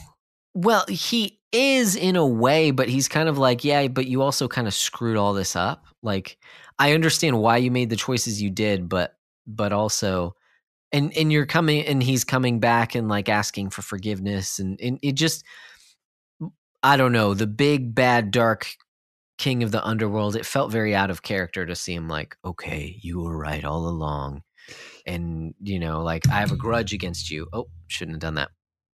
I still have this grudge, but yeah, maybe things should have worked out different, and blah blah blah. And I don't know. I felt like it kind of he became more of a wimp at the very end, which was kind of weird. So that's me nitpicking his character in particular. Yeah, I don't know. It's been so long since I've seen the end, but I did like. I think it's funny in Hades' interactions with Zagreus, where it's just like he's tied to the job, like that's all there is for him, and it's like that workaholic kind of like father, and yeah. I mean, he kind of got screwed, like Right. Yeah. Right. So yeah, you see all that stuff there. And what's interesting too are those little cutscenes, and I don't know how I triggered them, if it's just on a certain amount of runs, but it starts off and there's like these little cutscenes where it'll just have little like monologues, like one word. Yep. Yes, exactly. And it starts off where it seems like Hades is trying to motivate Zagreus to do what he wants. But then it quickly turns into more like berating him of like, why are you doing this? Like, why are you going against me? At first trying to like entice him back, like, we're family, this is our duty, you should do this, not what you're doing now. And now, and after a while, it's just like you're, he's outright condemning Zagreus, for being a brat. Well, and Zag kind of is a brat, but yes, yeah. It's sort of like everybody kind of sucks here. Right. We're in Hades after all. We are in Hades after all. Yeah. But I don't know. I think though too, as the story does progress, and again, it's been so long, but like the fact that Persephone just sort of like up and bounced on him, like, yeah, and like he was very lonely. He's sort of struggling with sort of like maintaining the underworld, and then Persephone's just like, peace, like. She bounced on him, and I don't know. Some very interesting sort of tellings of all of the stories and everything. And I was really, I don't know. I love it. Like it's, I think it's like one of my favorite settings, and it's one of my favorite sort of retellings and interpretations of Greek mythology. Like, it's kind of. And again, I'm fairly familiar with the source material. So it's like, with Orpheus and Eurydice, like, I remember the story about Orpheus, like, trying to rescue her, Theseus, even with like Theseus and Asterius, right? The Theseus and the bull. I'm like, well, okay. Like, it's like those cool little nods. Like, it would have been cool to have someone like Heracles show up or something too. Right? you only get what you get, you know. Yeah. Oh my gosh. Yeah. And he like just goes mad. That would be insane. Or dude, I would just be like, if he was just like a totally chill bro and like, you know. I mean, you would have to catch him at a certain point in his story though, because like he's actually as much as I really like, especially growing up, you know, the Disney Hercules, excuse me. Hercules, and even Hercules. Evan Sorbo, Hercules, you know, stuff like that. You read his story and he is a very tragic character. Well, like he gets screwed royally. What if they do it so like he's like the chillest dude and he's like sort of almost a gentle giant, and they're like, yeah, take care of this for us, and he's like, because he's like a bit of a people pleaser, like he does it and he's got a super strength and everything, and then like it's like, oh, all these dudes kind of suck because all the gods do kind of suck, you know. Yeah. I mean, that would just have to happen before, you know, he got married. Well, and yeah, murdered them all. Yeah. So like that's what I'm talking about is like the tragic stuff is like, yeah. Yeah, he's a tragic character. But anyways, okay, so a couple more things about the game, because I mean we can talk all night, but we don't have the time to do that. Okay, I wasn't gonna go. Okay, first I want to ask you, what were your least favorite rooms? Because this is a roguelike, okay? So you have a lot of very similar rooms. There are some rooms that you know, like when you get to a new area, rooms are like the first room and the last room are going to be the same. But there are a lot of rooms that appear sometimes and not other times. We've already talked about Theseus and Asterius being one of the really tough ones. So obviously bosses, you know, those are going to be some tough rooms. They're tough ones. I mean, the Bonehider wasn't too bad.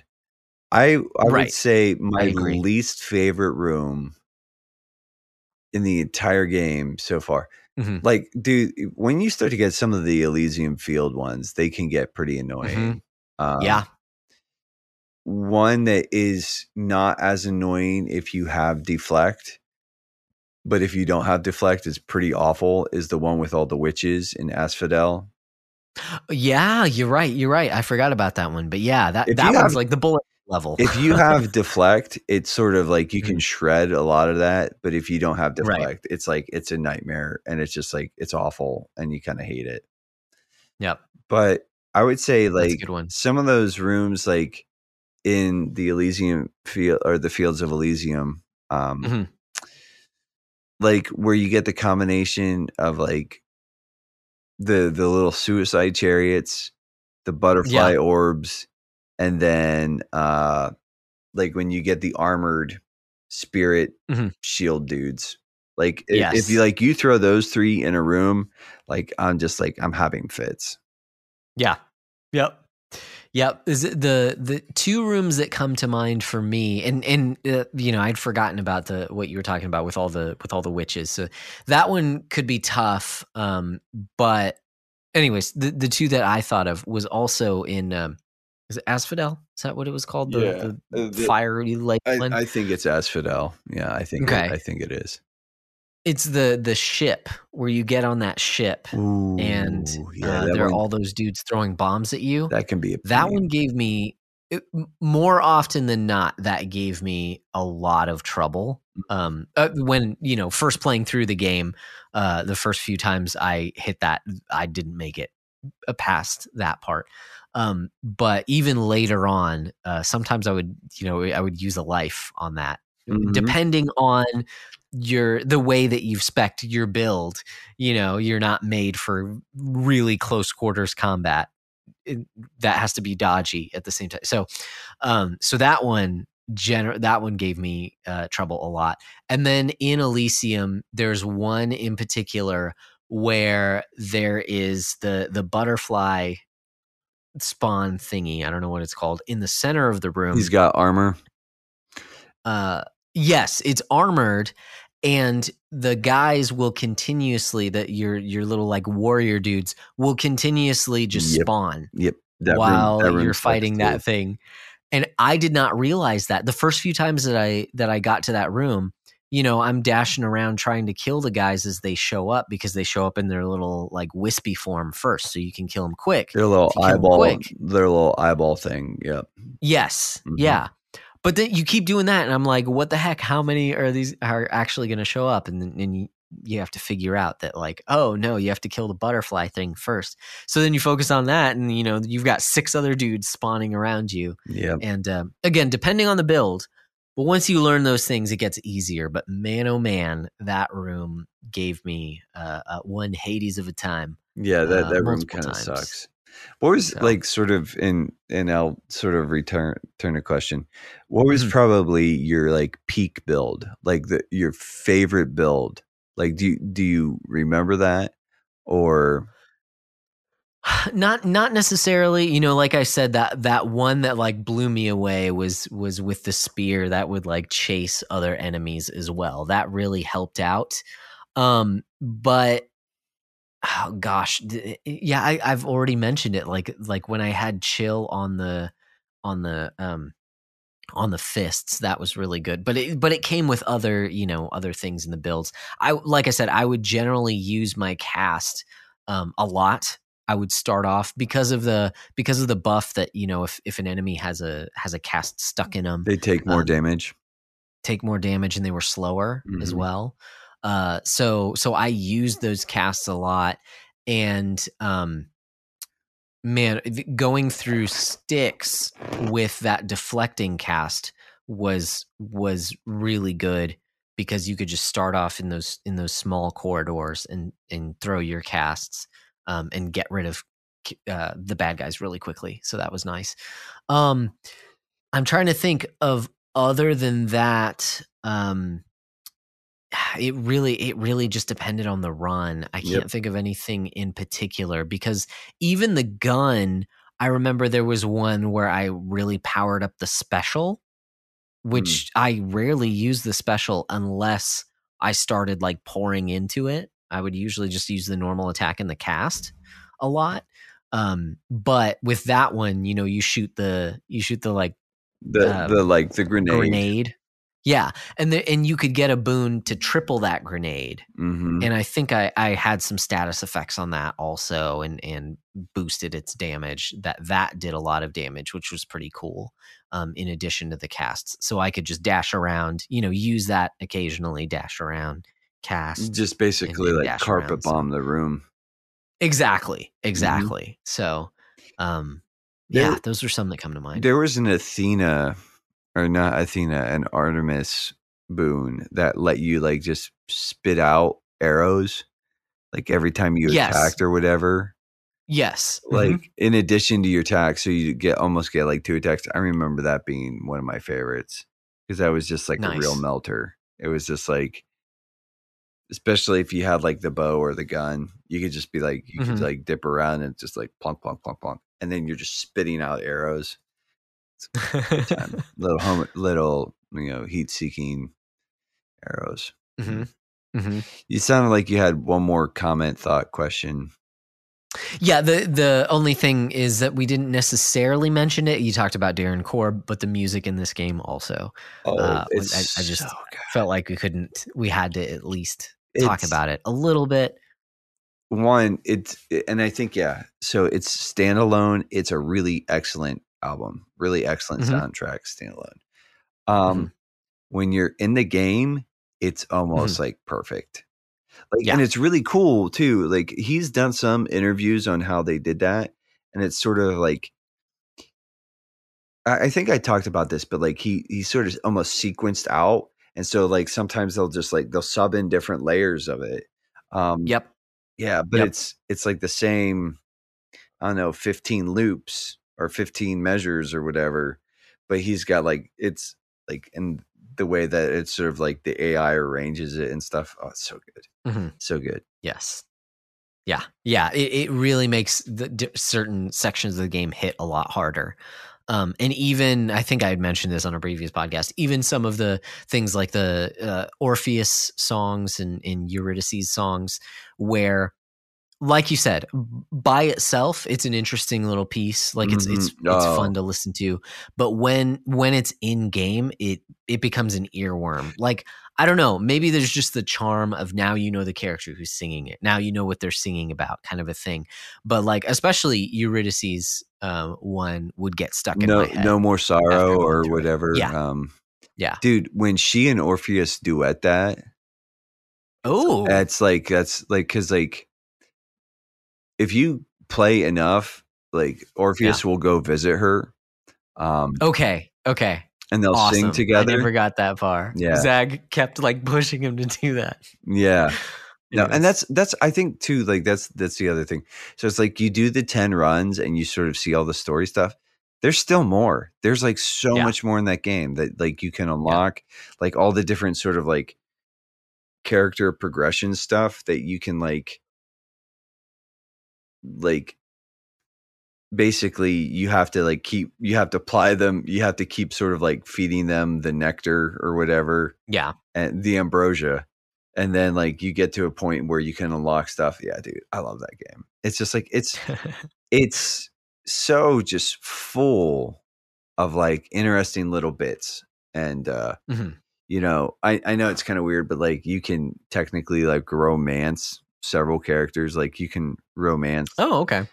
Well, you romance Meg, but you can romance Dusa and you can romance Thanatos.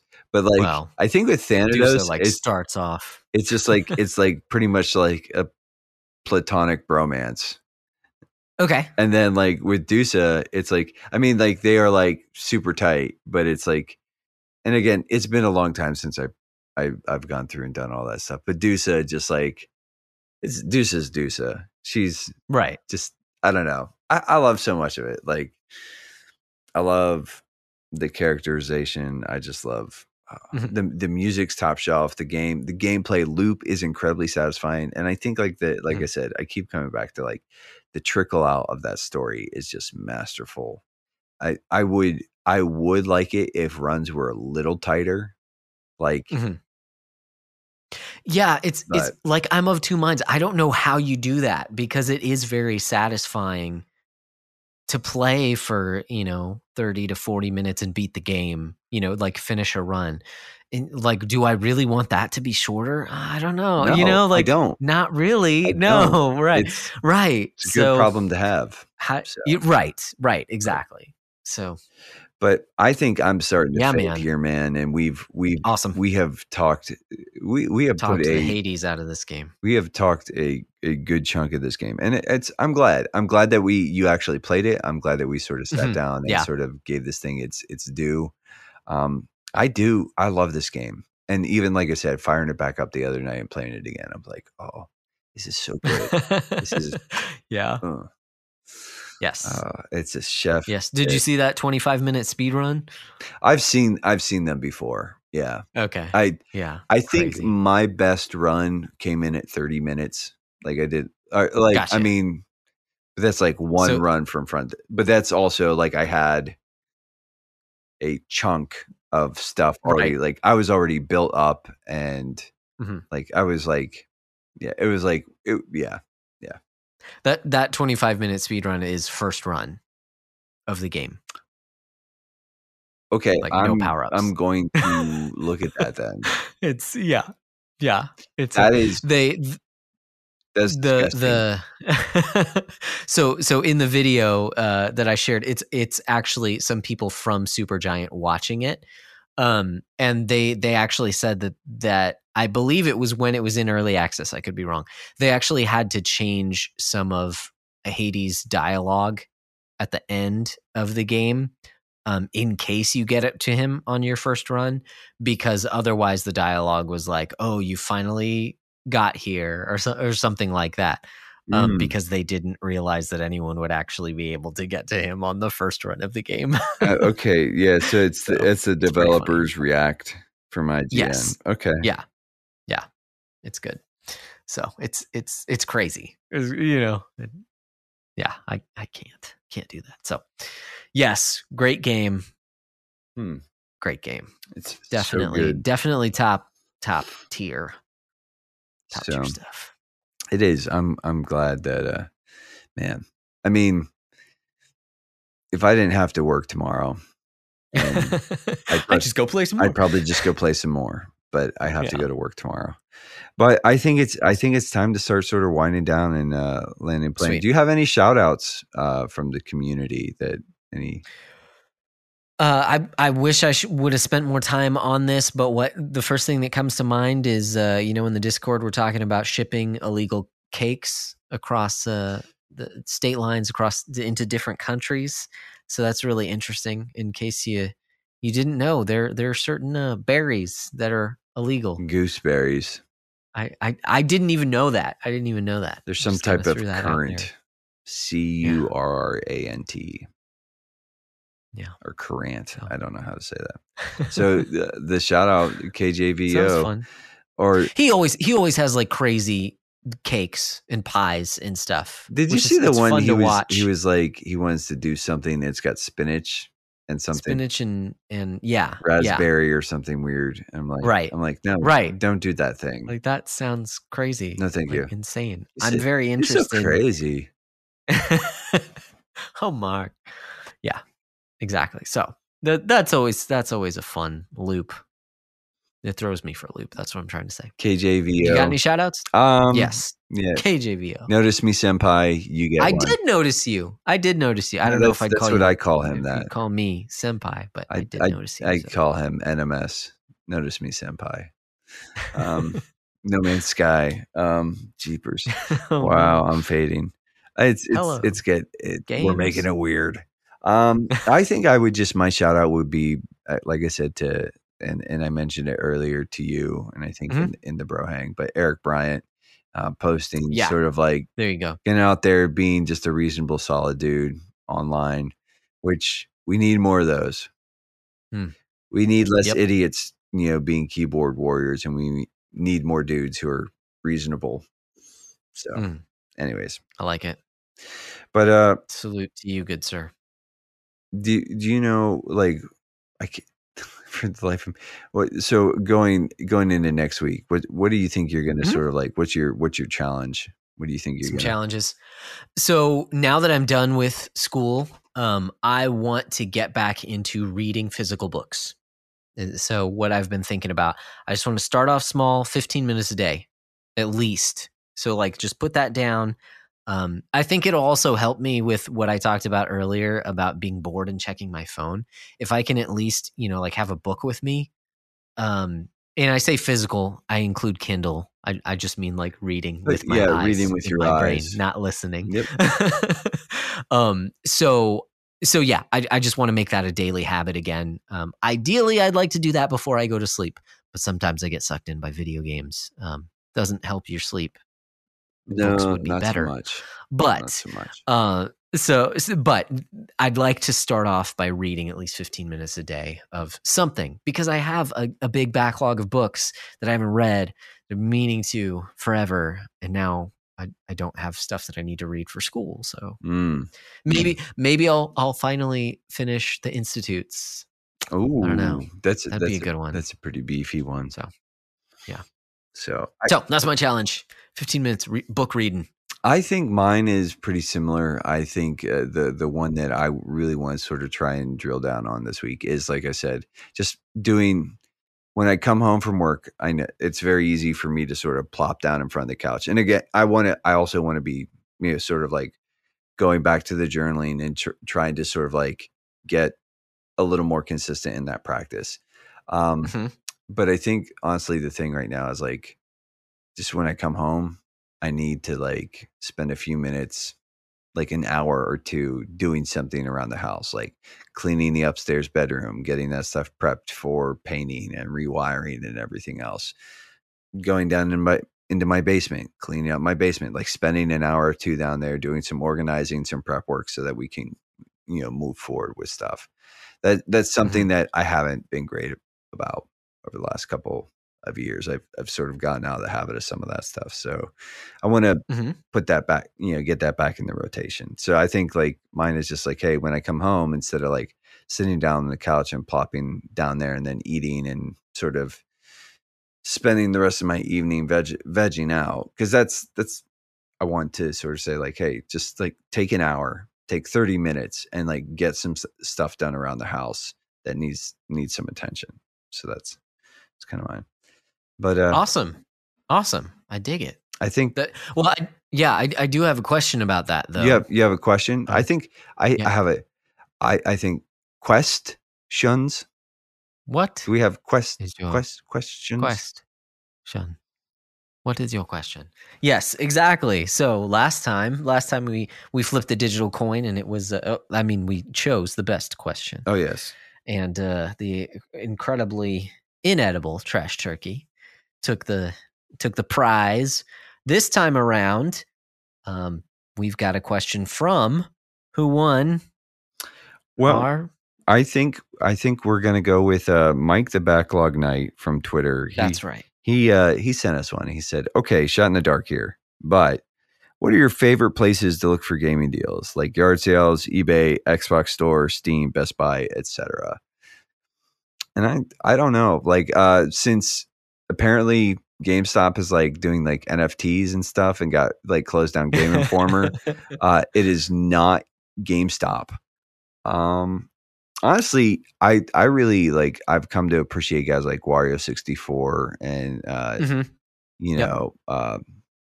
what is that? Cheap butt games. Oh yes, CAG. yes. Yep. Like the specials on that a lot of times are sort of, I don't know. I don't have like, I don't do any yard selling. I don't really trust eBay all that much. Okay. I'm just like, yeah, I would say like, it's just like, I wait for, I keep a fairly up to date wish list on my PlayStation. And if something goes on sale, then I know about it. But like, yeah, just kind of, most of my deal searching is online. Right. Yep. Yeah, that's true. I'm going over just some of the things that he mentioned. Yard sales, I agree. I've never been one to find good stuff. Even like thrift stores, I rarely can find anything. I think just the way that the video gaming in general has become more popular, they generally there's a lot of other people. We live in a big city, so there's bound to be other people who enjoy it as well and do that. So it always seems to be picked clean. And I also don't like buying and or sifting through junk, so I don't usually go to a lot of yard sales. But I already have enough junk of my own that I don't want other people's junk. I don't want to be tempted to purchase other people's junk. So I've never really had much luck with those places, but online, I go to slickdeals.net a lot. That one's a good one too. Yeah.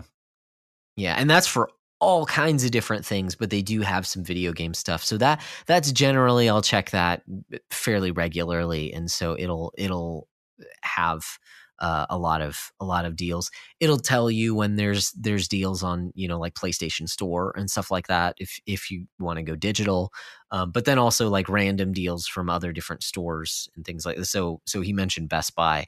Like I'm not up on what Best Buy is selling, but Slick Deals will say when a certain game is on sale, for the most part. Another great one for digital Switch games, or well, Switch games in general, but a lot of the time it's digital, which is crazy to say about Nintendo.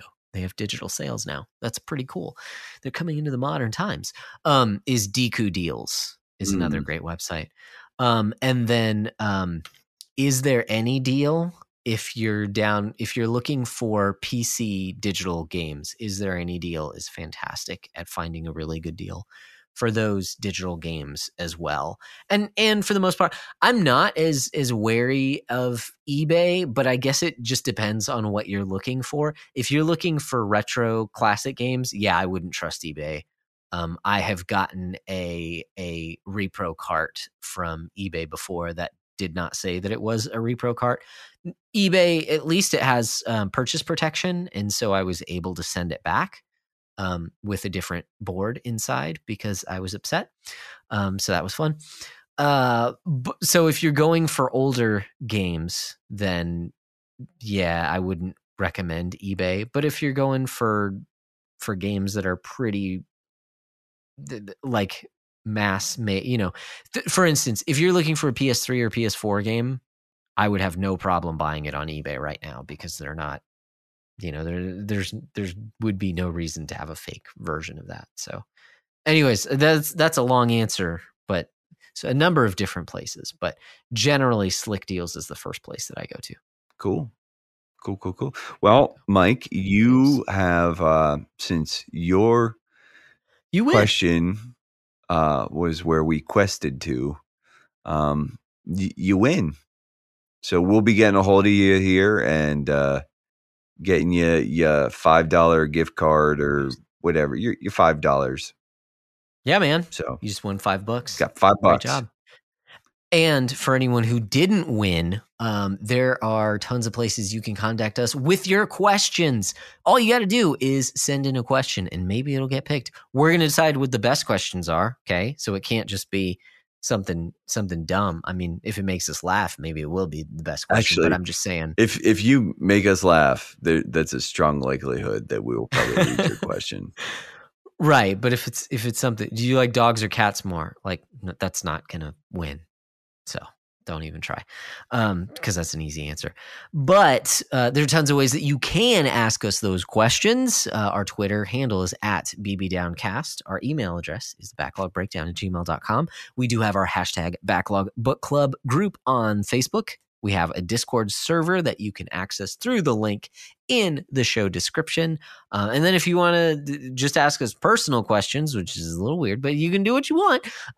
I generally go on the internet. When I traverse the internet, I generally go by Broccolope, and Nate goes by Nate_McKeever.